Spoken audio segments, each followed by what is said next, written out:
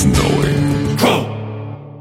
All right, man. Welcome to Crow 777 Radio. This is episode 243. Jason Lindgren and I alone today.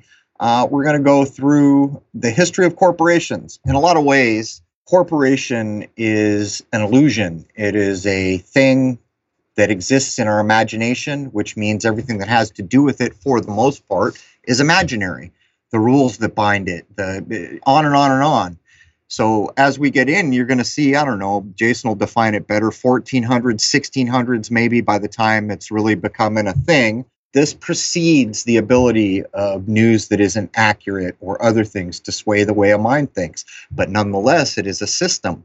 And when people begin to interact with the system, they would say things like, oh, well, the East India Company owns this. Well, no, they don't. The East India Company doesn't exist. It can't own anything. It's an idea. It's an imagined name of a thing that has no life. So anyhow, welcome, Jason. Well, it's the end of a very hot Louisiana morning. Rose and I just came back from the farmer's market. And, you know, even way back when, these early corporations, the big ones, as you just mentioned, were acting kind of like how they do today, almost like their countries, where they're laying claim to things. And it just shows you that they were doing this nonsense however long ago, hundreds of years ago. It's not always obvious to me when we look at these things to what degree the supposed crowns were in control and to what degree the actual corporations. At a certain point, it becomes clear that they were being directed, but they were in fact the colonization mechanism. Whereas most people would think of it, oh, a government or a crown or someone has an army, we go in and colonize this place. Canada is case in point. A version of the East India Company up into Canada there. I don't know if that made it into our notes, but where do you want to jump in here? Well, let's get the basics out of the way. A corporation is an organization, usually a group of people or a company, authorized by the state to act as a single entity, a legal person in legal context, and recognized as such in law for certain purposes. Early incorporated entities were established by charter, for example, by an ad hoc act granted by a monarch or passed by a parliament or legislature. Most jurisdictions now allow the creation of new corporations through registration.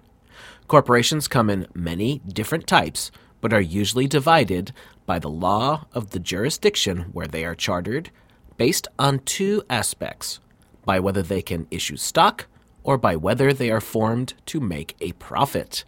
Depending on the number of owners, a corporation can be classified as aggregate or sole.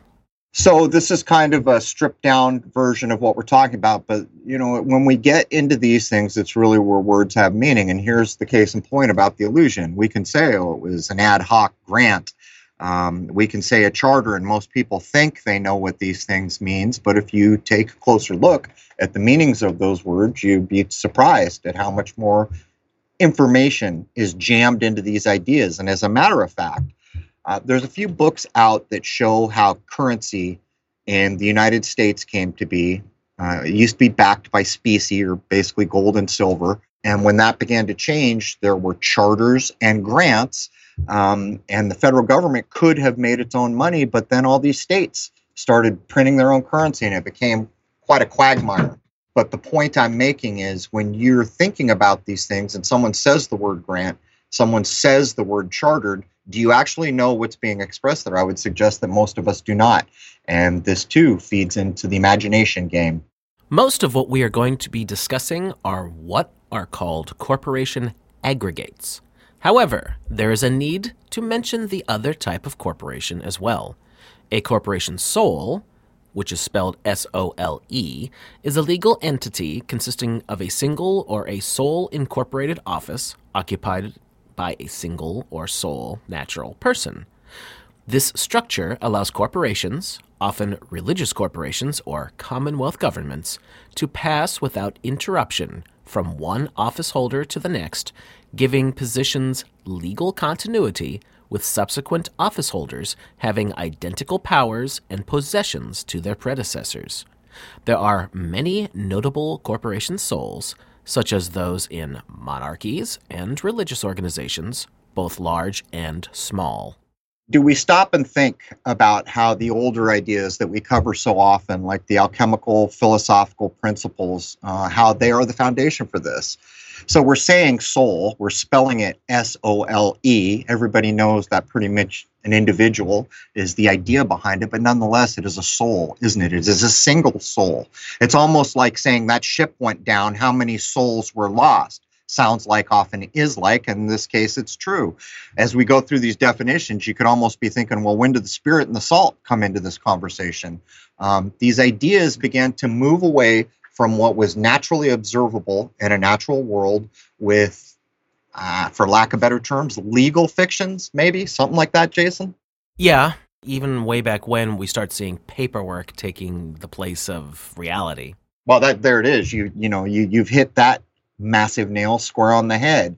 All of a sudden, there's this document, which all these things are going to be done to the document, and then people are going to be coerced into becoming responsible for the document. We've covered that ad nauseum at this point. And the interesting thing, far back in time, there wasn't this offset of technological capability where one group could massively take over another group because their technology is so much better. The only thing they would have had, honestly, would have been numbers. Sure, they might have had better swords and bows and things like that, but for the most part, if a group of people wanted to really stand up to an organization of some sort, well, as long as they had the numbers, they could do it, right? It's unfortunately not something you see today. So if someone wants to stand up to a corporation, let's say, the technological capability that's going to come at you is far, far different than it would have been hundreds of years ago, and it gives them this massive distinct advantage that it gives them the capability to take advantage of whatever and just abuse the system as they see fit. Right. And that's the idea of piercing the veil of corporation. So if you're just a human being running some kind of a business, you probably care about your customers. You probably do what you can to make them happy. When you get into the idea of corporation, part of it is you can't sue an individual anymore unless they break the rules of corporation, allowing you to pierce the corporate veil, which, as far as I can tell, is a pretty rare thing. But it also is some of the earliest claims for just openly bad behavior. Take the East India Company going into China with the whole opium thing. It is claimed, and this is from a mainstream timeline, that as all these drugs, opium, were being pushed into China, that the Emperor of China writes a note to the monarch of England and says, "Aren't you ashamed of yourself? You're turning my country into drug addicts." As if there was still that level of naive in the world. The point being is they were openly saying, we're going to, not only are we coming in by force, we're going to drug out your nation. There's not a damn thing you can do about it because we have the Navy. So you see the bad behavior becoming public record at whatever level it's actually legitimate. Hard to know. And the British did the same damned thing with India, and that lasted all the way into the 20th century. Even as they walked out the door, the deck was stacked behind them, I would point out. A corporation is a legally distinct entity that has many of the rights attributed to individuals. These rights include the ability to enter into contracts, take out loans, sue others, be sued, own assets, pay taxes, and so on. A corporation is formed when individuals exchange consideration that is usually in the form of cash for shares of the corporation, which in turn creates a right to a portion of profits. Generally, the losses incurred by a shareholder of a corporation are limited to the amount invested. This is a concept known as limited liability. You will see this today after certain businesses as LLC. Limited liability allows individuals to avoid personal liability for a business entity's losses, thereby allowing risk-averse individuals to assume risks they otherwise might not otherwise undertake. Corporations also allow individuals to pool resources to achieve goals that would be unattainable by a person acting in an individual capacity and can last longer than an individual's lifetime. The benefits of the corporate form can also, of course, create opportunities for abuse. And this is the modern era. It really is. I would say, the early days of YouTube, there was still an idea that free speech in the United States was a thing that couldn't be messed with. What happened is corporations, mighty, huge, massive corporations, began to provide public forums, which they openly called public forums at that time, which made them, by that definition, have to heel under the ideas of free speech because they were a public forum. But then they began to abridge people's free speech, remove it, control it. And so this is case in point for the abuse. So when people started to go back to look at what they thought they knew about free speech, they found, oh, the government cannot infringe. And, it was basically these ideas, and the corporation is not a government. But ironically, the government is a corporation.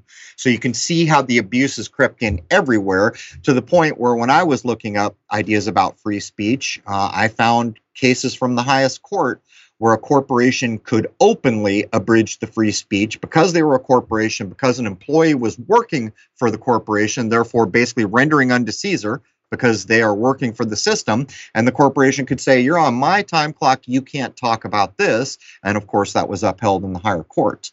But by the time we get to things like YouTube, this started as an open public forum.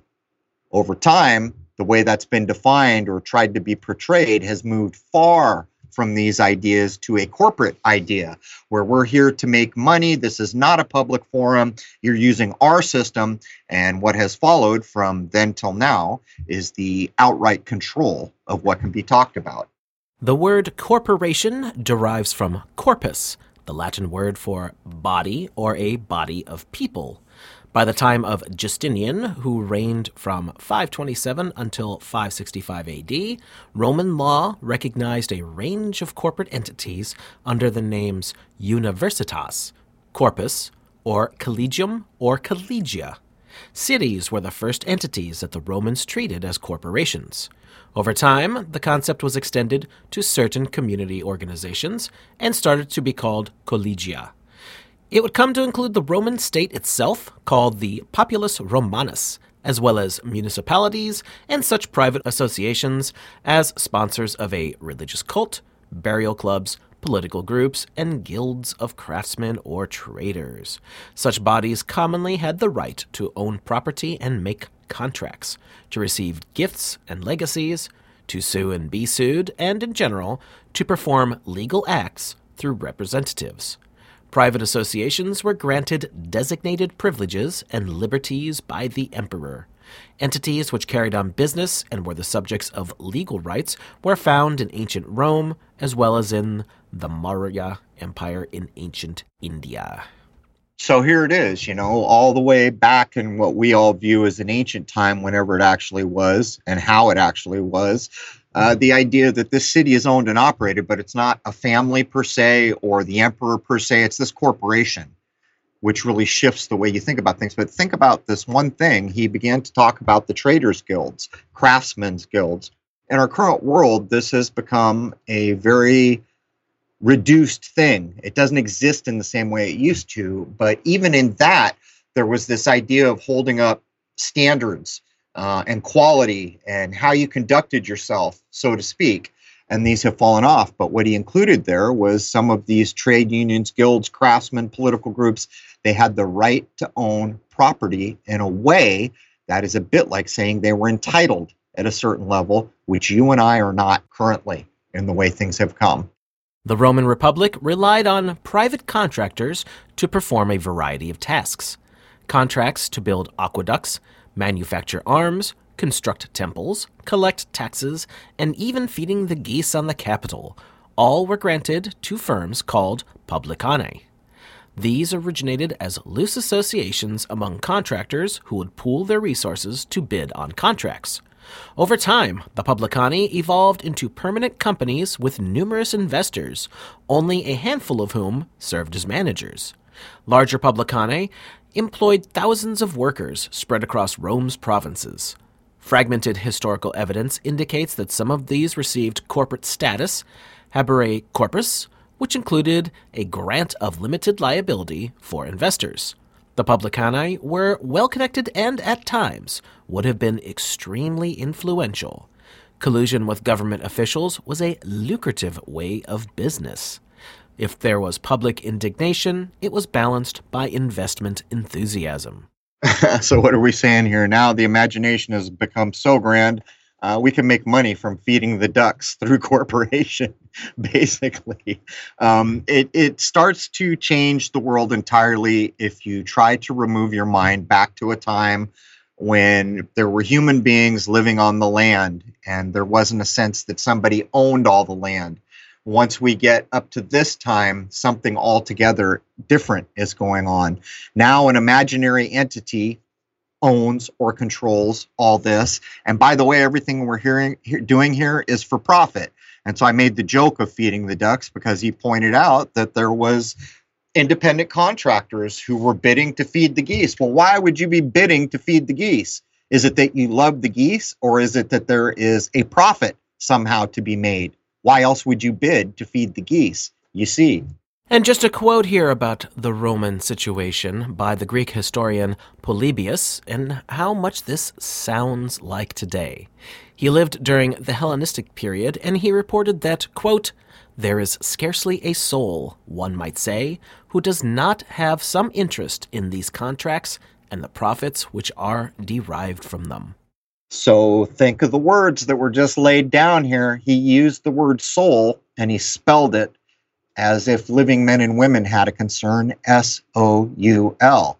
Now, how many ways can we spell that word? Well, we could talk about the sun and spell it S-O-L. We could talk about the individual and we could spell it S-O-L-E. It goes on and on. There are a number of fashionings of this idea and this word, but this man here is poking you in the eye, isn't he? He's saying there's this imaginative thing that's been created that has no life, but all these souls, S-O-U-L, are benefiting from them, if you follow. Early notions of limited liability. The corporate form emerged from economic arrangements that mirrored the concept of limited liability offered by modern corporations. One such arrangement was the commenda, a system developed in 11th century Italy, wherein a passive partner provided funding for a merchant vessel to be sailed by a managing partner who invested no capital. Upon completion of the voyage, the partners divided up the profits under a predetermined formula. This arrangement allowed the passive partner to limit his or her liability of their investment, while the managing partner assumed the risks associated with the cargo and the voyage. Soon, investors began pooling their funds to diminish the risk of losing their entire fortune on a single voyage. In doing so, the investors realized the benefits of pairing limited liability with diversification. So in this paragraph, if you break it down carefully and think about what's being said, there's this one partner who's going to manage the vessel who didn't put up any cash because he probably didn't have cash to put up. But what's going to happen is if he successfully manages the cargo to where it's going, he gets a cut of the profit. But let's break that down for a second. Prior to these kinds of fictitious ideas, people would do things because it needed to be done, or because there would be gain in some way. Now what's going on is there's a fictitious entity that has cargo or goods or whatever, and the rich people who are controlling it and funding it and doing all these things are putting an action in motion, and then a man who has no interest in anything going on participates for the simple reason that he can get paid at the end of it. So the idea that we're doing these things because it's important or they need to be done or society depends on it is out the window.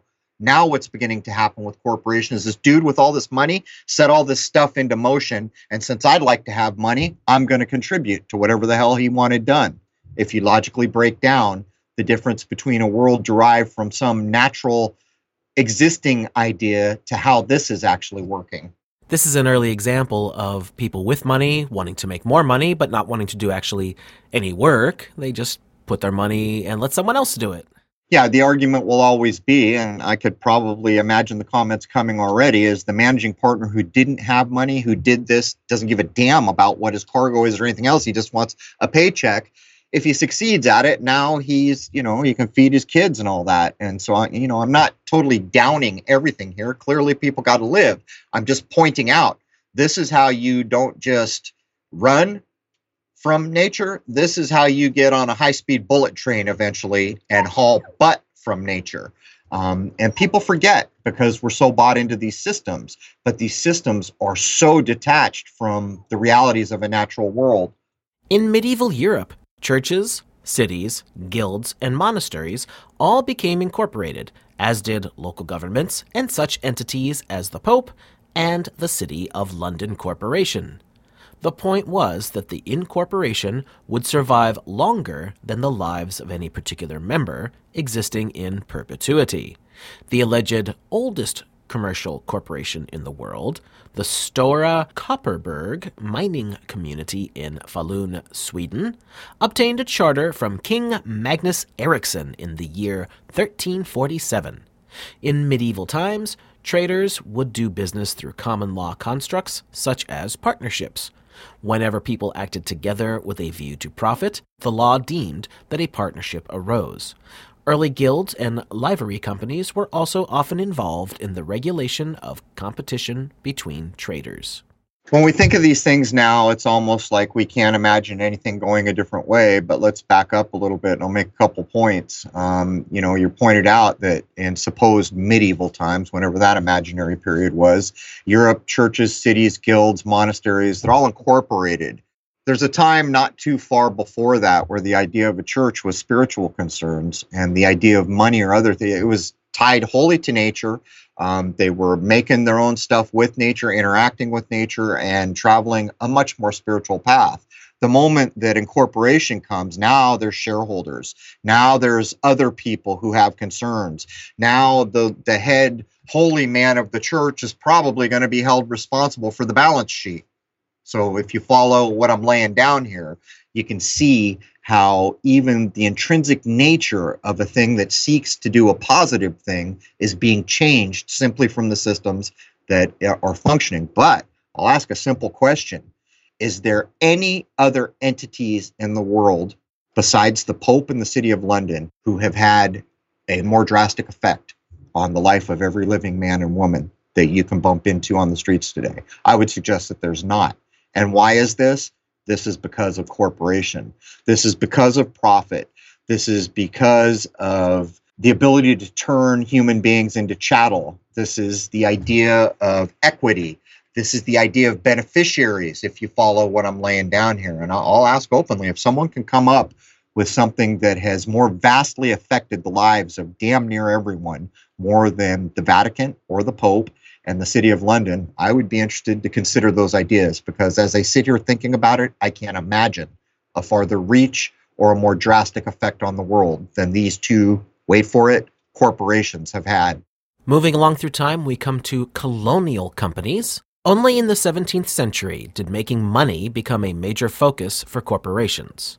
Their wealth was used to finance European colonial expansion. Companies were used by the various imperial powers to maintain draconian control of trade, resources, and territory in Asia, Africa, and the Americas.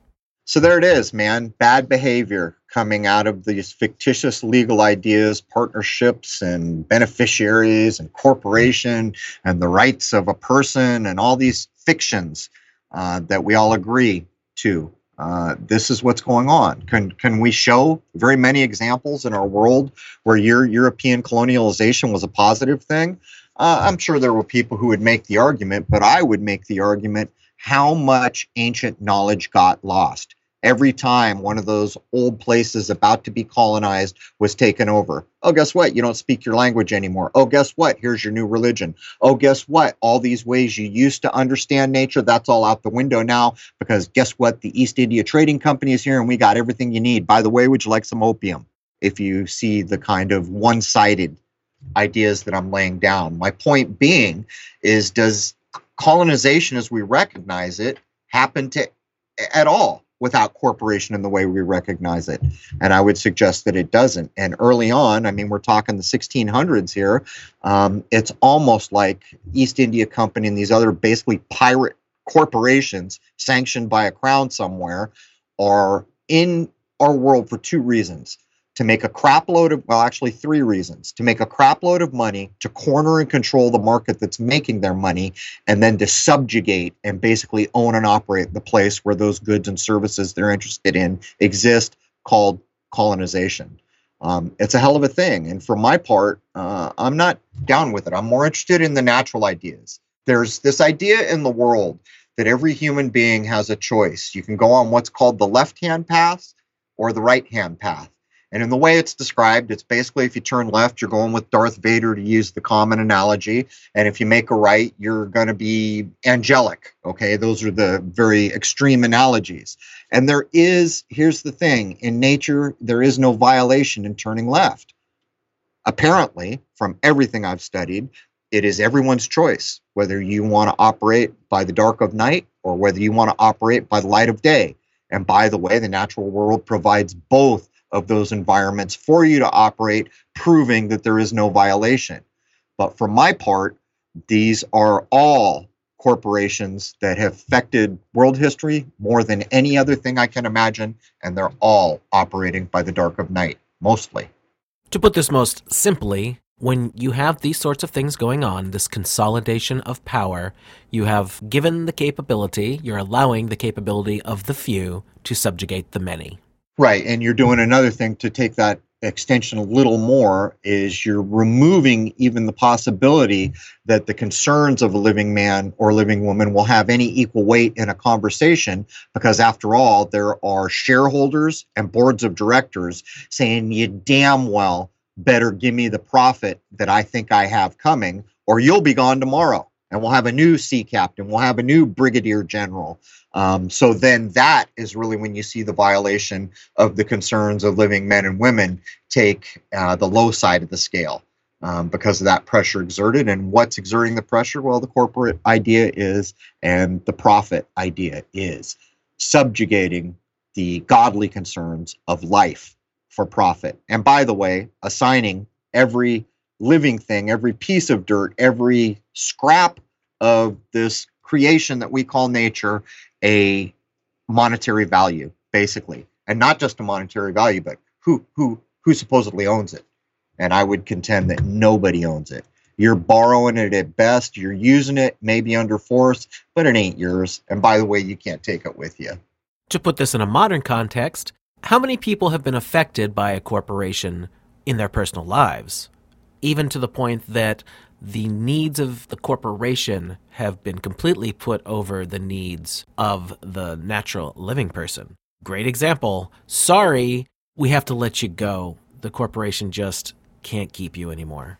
I can give another example that resonates with almost everything. Is there anything worse than having to pick up the damn telephone and talk to your insurance company?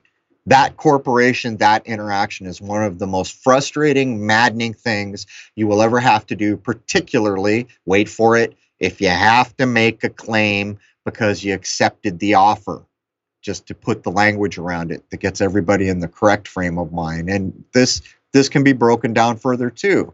Do you have the choice not to have auto insurance? After all, in this day and age, was not always this way. When you get your auto insurance, almost always now at the top, it says, here's the offer, informing you flat out, this is an offer. Anytime an offer is made, it means that you don't have to accept the offer.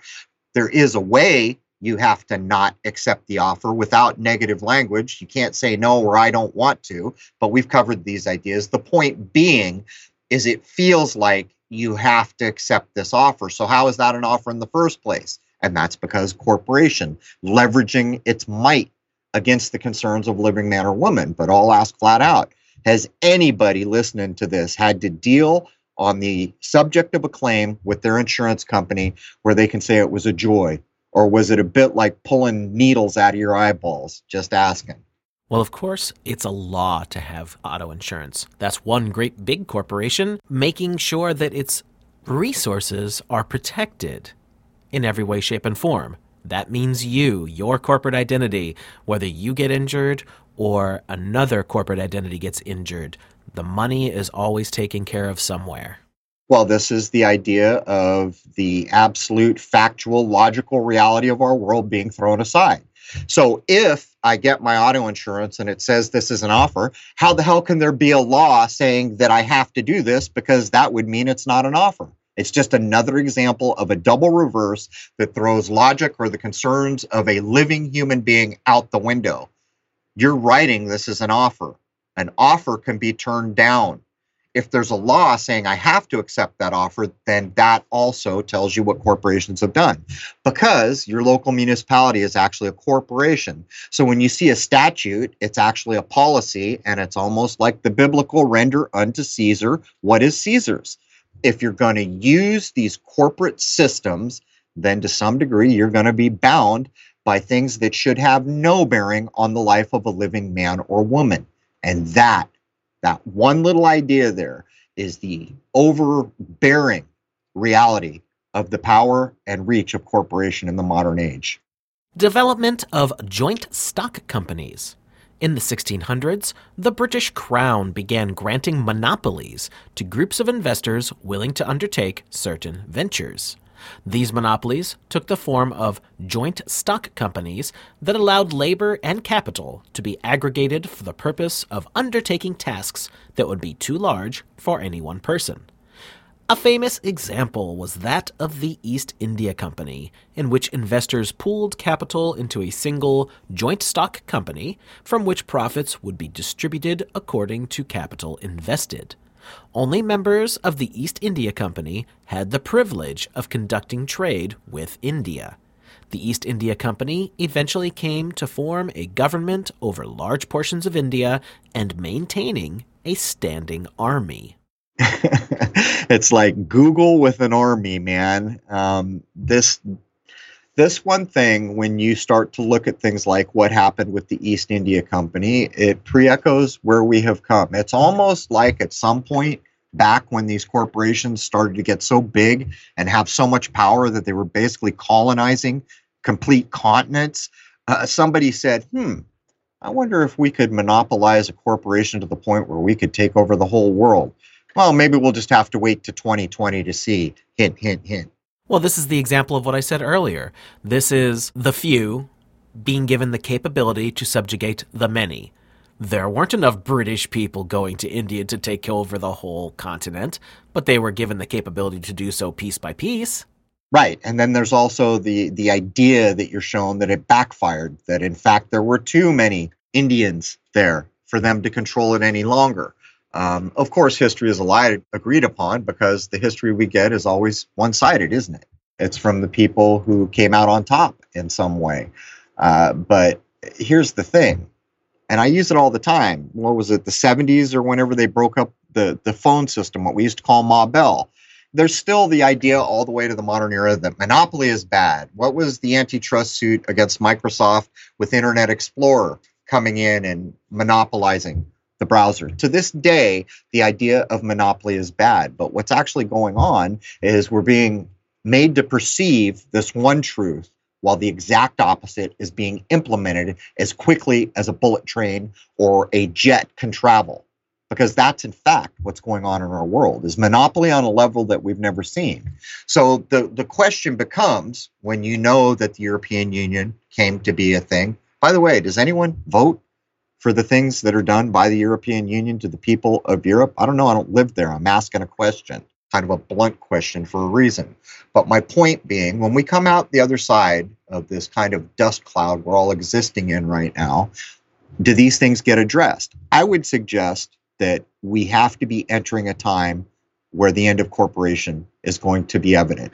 Now, does this happen now or 100 years? I don't know. But I would suggest that as the sky clock turns and human consciousness rises, that legal fiction cannot hold as prominent a place in a sane world. It just can't, because we all have to imagine every piece of this for the systems to work. In the same way we have to imagine that when I hand you $1, I've handed you something of value. We all know there's no value there. We all know it's paper. We all know that it's basically an IOU that will never get paid, because you will take that dollar and hand it to someone else, expecting that they will accept it because they too can hand it off to someone else. But all that's coming to an end now, isn't it? That system is failing. And I would suggest that the Googles or the Amazons of the world have reached a size that has never been conceived. And the wealth and power and control of living men and women is overwhelming at this point.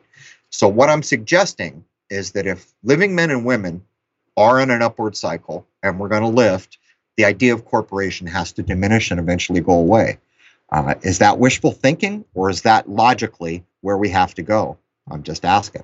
And just to let everybody know, the breakup of Ma Bell was started in 1974 with the paperwork, but wasn't mandated until 1982. And there's an important point there, because what happened was Ma Bell, as we called it, the telephone system, was viewed as one of the biggest, most powerful things. If you had stock in Ma Bell, that was a hell of a stock to have. But it was a monopoly. And everybody knew it was a monopoly until all of a sudden, oh, this is a monopoly and monopolies are bad. So Ma Bell, you got to break up into all these smaller telecoms. And by the way, you don't own all that infrastructure, all those wires and telephone poles. You got to let everybody share, because monopolies are bad. But you can see the double reverse that always comes.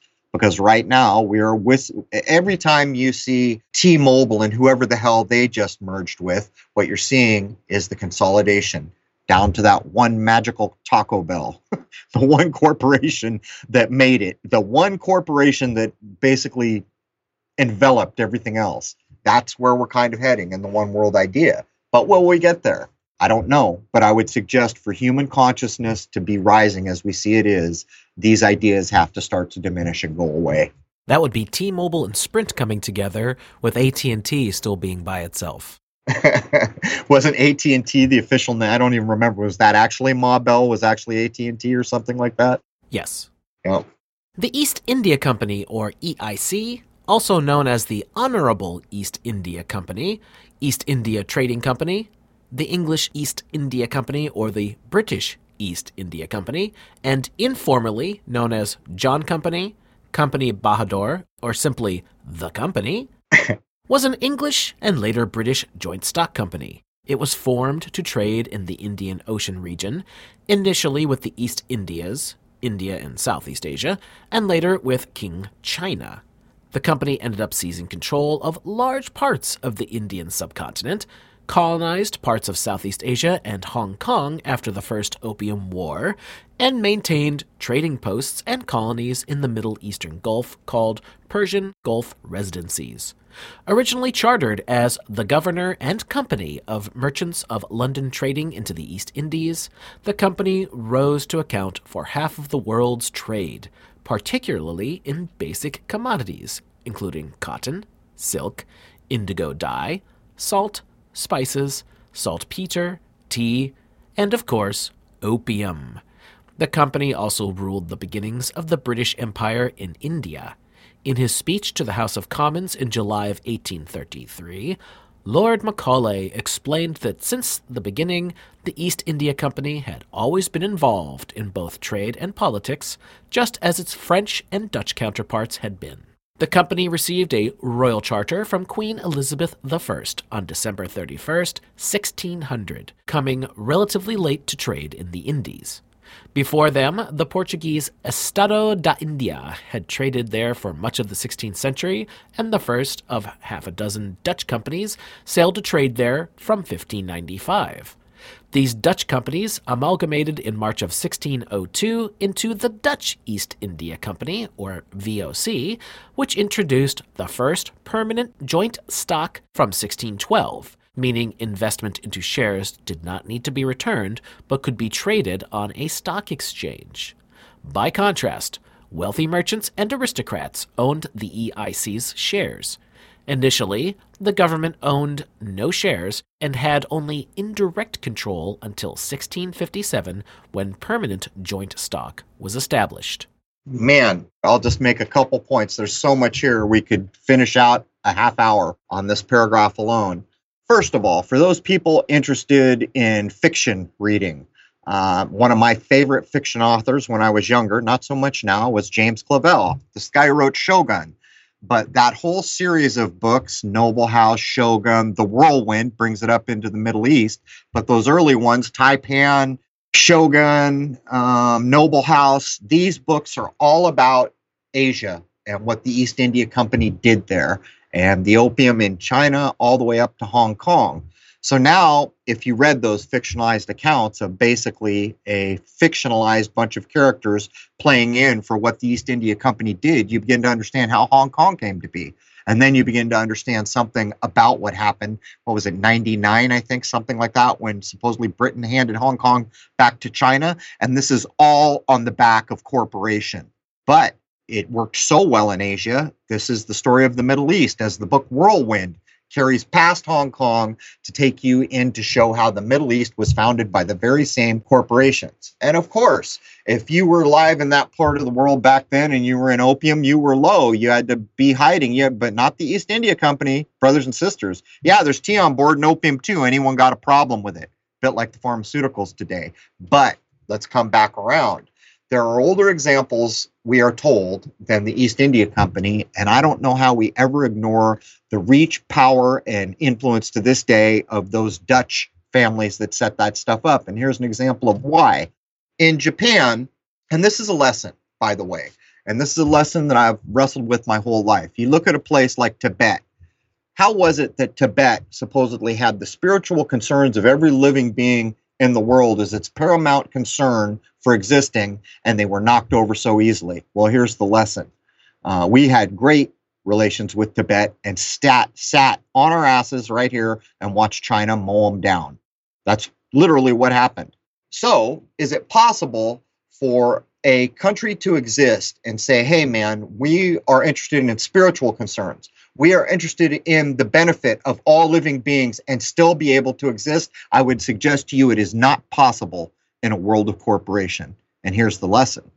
The Dutch companies, very few know, were in Japan long after everyone was kicked out of Japan. There was this one little island where almost all Dutch companies were allowed to exist, and Japan was never wholly separated from the outside world because those Dutch remained. And they were the key pathway into what was going on in Japan. So you might ask, and I've asked it a lot of times, how the hell come Japan was always included in the top tier of power players in the world? How come they were never mowed down? And I think the story is right here. In the same way Tibet was mowed down is because they didn't have anyone tough standing on their street corners. When the Portuguese and the Spanish and all those other people came into Japan, they had one thing on their mind: to do to Japan what they'd done to all these other places. Act like we're here to trade and then kick the living crap out of them and own and operate them at their leisure. What actually happened was Japan had a samurai class, and those dudes would die at a moment's notice if that's what it took to stand up. And that is what saved Japan, as far as I can tell. To the point where the emperor said, everyone get the hell out. We're closing down for a couple hundred years, but they didn't. The Dutch companies were always there. And what was the Dutch companies? The operating template that the later East India Company would match. After all, it is claimed the East India Company is actually late to the game. It just doesn't seem like that when we look back now, because the East India Company basically started to own everything that mattered at certain points. Look at the version of the East India Company that goes into Canada. Is it called, I think it's named after a river. God, I can't recall it. There's actually a blanket type that holds the name. I just can't think of it. But it's basically a version of the East India Company. I think it's the Hudson in Canada acting as the government early on. The Dutch East India Company, officially the United East India Company, or the VOC, was a mega corporation founded by a government-directed amalgamation of several rival Dutch trading companies in the early 17th century. It was established on March 20th, 1602, as a chartered company to trade with Mughal India during the period of proto-industrialization. At this time, 50% of textiles and 80% of silks were imported, chiefly from its most developed region known as Bengal Suba. In addition, the company traded with Indianized Southeast Asian countries when the Dutch government granted it a 21-year monopoly on the Dutch spice trade. It has been often labeled a trading company, a company of merchants who buy and sell goods produced by other people, or sometimes a shipping company. However, the VOC was in fact a proto-conglomerate, diversifying into multiple commercial and industrial activities such as international trade, especially intra-Asian trade, shipbuilding, and both production and trade of East Indian spices, Indonesian coffee, Formosan sugarcane, and South African wine. The company was a transcontinental employer and a corporate pioneer of outward foreign direct investment at the dawn of modern capitalism. In the early 1600s, by widely issuing bonds and shares of stock to the general public, VOC became the world's first formally listed public company.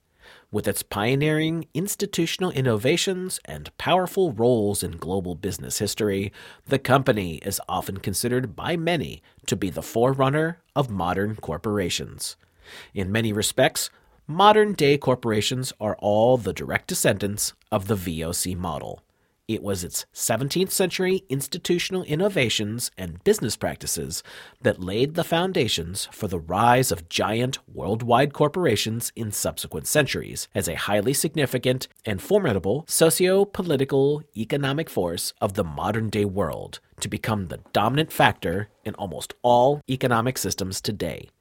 It also served as the direct model for the organizational reconstruction of the English-British East India Company in 1657. The company, for nearly 200 years of its existence, from 1602 to 1800, had effectively transformed itself from a corporate entity into a state or an empire in its own right. One of the most influential and best expertly researched business enterprises in history, the VOC's world has been the subject of a vast amount of literature that includes both fiction and nonfiction works. All right. Well, if the mainstream timeline is anything that we can view without a bucket of salt, so we could take pinches at a time, you would imagine by the year 1800, people were asking, well, why do we need a crown or a government? We got these corporations, which basically run the world, right? I mean, you got to imagine that was the case, and that's also probably why they were brought to heel. But so many people forget when they think about the East India Company about the Dutch concerns. It's almost like those brothers ran undercover in world history, and I think that has to do with the bloodlines they came from. After all, when you start pointing out that basically we're doing trade and we're building ships, but at some point you're a transcontinental employer, a colonization facilitator, a corporate pioneer, and you own and operate via monopoly the only systems of trade that matter in a worldwide perspective, you've become something else, haven't you? And I would suggest to you that in the age of information, there are companies like Google or Amazon, which are the new versions of the East India Company. There's really no difference except for the technology of the time. Instead of sailing ships, there's an Ethernet cable, basically. And the last point for Hour 1, another notable joint stock company was the Virginia Company, which helped expand British control of North America. The Virginia Company established the General Assembly, which was the first legislature in North America. Examples such as this demonstrate that by allowing the aggregation of resources, corporations can be organized to carry out tasks that are too big for one person or perhaps even one government. And I might also add that it shows how corporation is directly involved and having a controlling interest in government. Or vice versa, and it's never been any different to the point of the story in East India. When you get up to the 1800s, the story they want us to accept is that they stepped in and made it heel to the idea of parliament or crown or whatever. But I should have looked up before we said I didn't realize that we were going to end up talking about Canada at all. So for the people of the Great White North up there in Canada, if I've messed up the name of the corporation, I think it's Hudson something, but I just can't recall, and I don't have time to look it up right now. Down in the United States, we have the Virginia Company. I'm kind of obliquely aware of what's gone on in Canada to a different degree, although I have read a couple books on it, and it's the same story over and over. I think what you're looking for is the Hudson's Bay Company. Yeah, see, there's the reason I even remember this is there's these blankets, and they have like a off-white color to them, and if I'm not mistaken, it's red, black, and yellow stripe. And you'll see it like in old movies, like maybe Jeremiah Johnson or something, where they're trying to be authentic. These Hudson Bay blankets. Now, when I was on the East Coast as a kid, these things were around, and that is an echo of what we're talking about. And apparently those were traded with the natives, but I'm getting way off topic here. When we come to the Virginia Company, what we're talking about when you begin to research it is fascinating. And I've got all these things in my head. Problem is I'd be guessing right now. Like I almost want to recite the state bird of Virginia as the great horned owl, but I don't know if I'm right. I think I'm right, but I got to look to know. Something Bubo. How many people remember Clash of the Titans, the original, right? That's Bubo. Well, now you know where those names are derived from. But these corporations fashioned the modern world. And there came a point where we didn't really realize, I think, to what degree corporation fashioned our world, even when automobiles were the be-all and end-all from like the 50s forward, where all of a sudden everyone was going to be mobile in the United States because of all these great cars. Well, there was a corporate center for that called Detroit. And there used to be a saying in this country, which is ironic because it did not take people long to forget, that what was good for Detroit was good for the country. And then, of course, in the 80s, the Iacocca, that we're going to dismantle this place all of a sudden. When it used to be a decade earlier, what was good for Detroit was good for the United States. All of a sudden, everyone was convinced, this just doesn't work on the global market anymore, and we got to rip it all down. And look what happened. The heartbeat, because of corporation, was ripped out of our country without so much as a how do you do to the very people that made it all possible. And when you look at these things, you've got to imagine that if the path of human beings is going to rise, I will say it again, corporation as we now recognize it has to begin to be diminished. And again, does it happen? Does it happen in 50 years? Does it happen in 100? Does it happen after we go by the next year marker? I don't know. But for us to rise, these fictitious, unnatural ideas would have to diminish. Anything you want to add, Jason? Well, what you're describing there is the needs of the company being put over the needs of the people, the natural people who are part of the company or were part of the company, because they can make more profits by using overseas labor where they can get away with a lot less for any of that. And, well, we see the results of it, don't we? Look at Detroit today. Well, not just Detroit, look out your window. If you want the most extreme example of what corporation represents, guess what? You might not be safe. You can't go to work anymore. By the way, you can't go to school anymore. By the way, nobody exactly knows what's happened to all your money in a place called the central bank anymore, all brought to you via corporation and media. All of it completely driven by corporation. And, 10 years ago, if you would have told people in this country, guess what? We're going to reach this certain year where you're not going to be allowed to work for the better part of a year. Kids won't go to school. People would have said you're high. But look, here we are. And how did all this happen? And I would suggest the overreach here is demonstrable. And who knows? Maybe the silver lining will be the overreacher begins to diminish what corporation is allowed to get away with. Because things are just out of hand, man. The natural world is no longer recognized in any meaningful way. And I would suggest that for an upwardly mobile spiritual path of living men and women, you cannot marginalize the natural world, which is based in fact and perfect in its delivery. But that does bring the first hour of episode 243 to a close. Join us on the other side at crow777radio.com, CRROW777radio.com. It is the only real Crow 777 site in the world, and there are frauds. And we're going to get into a whole bunch of things that we purposely had to push over to the second hour. At the end here, you can kind of see tiptoeing on the fence, but I'm reasonably sure we'll get away with it. There it is, man. Join us on the other side. Cheers.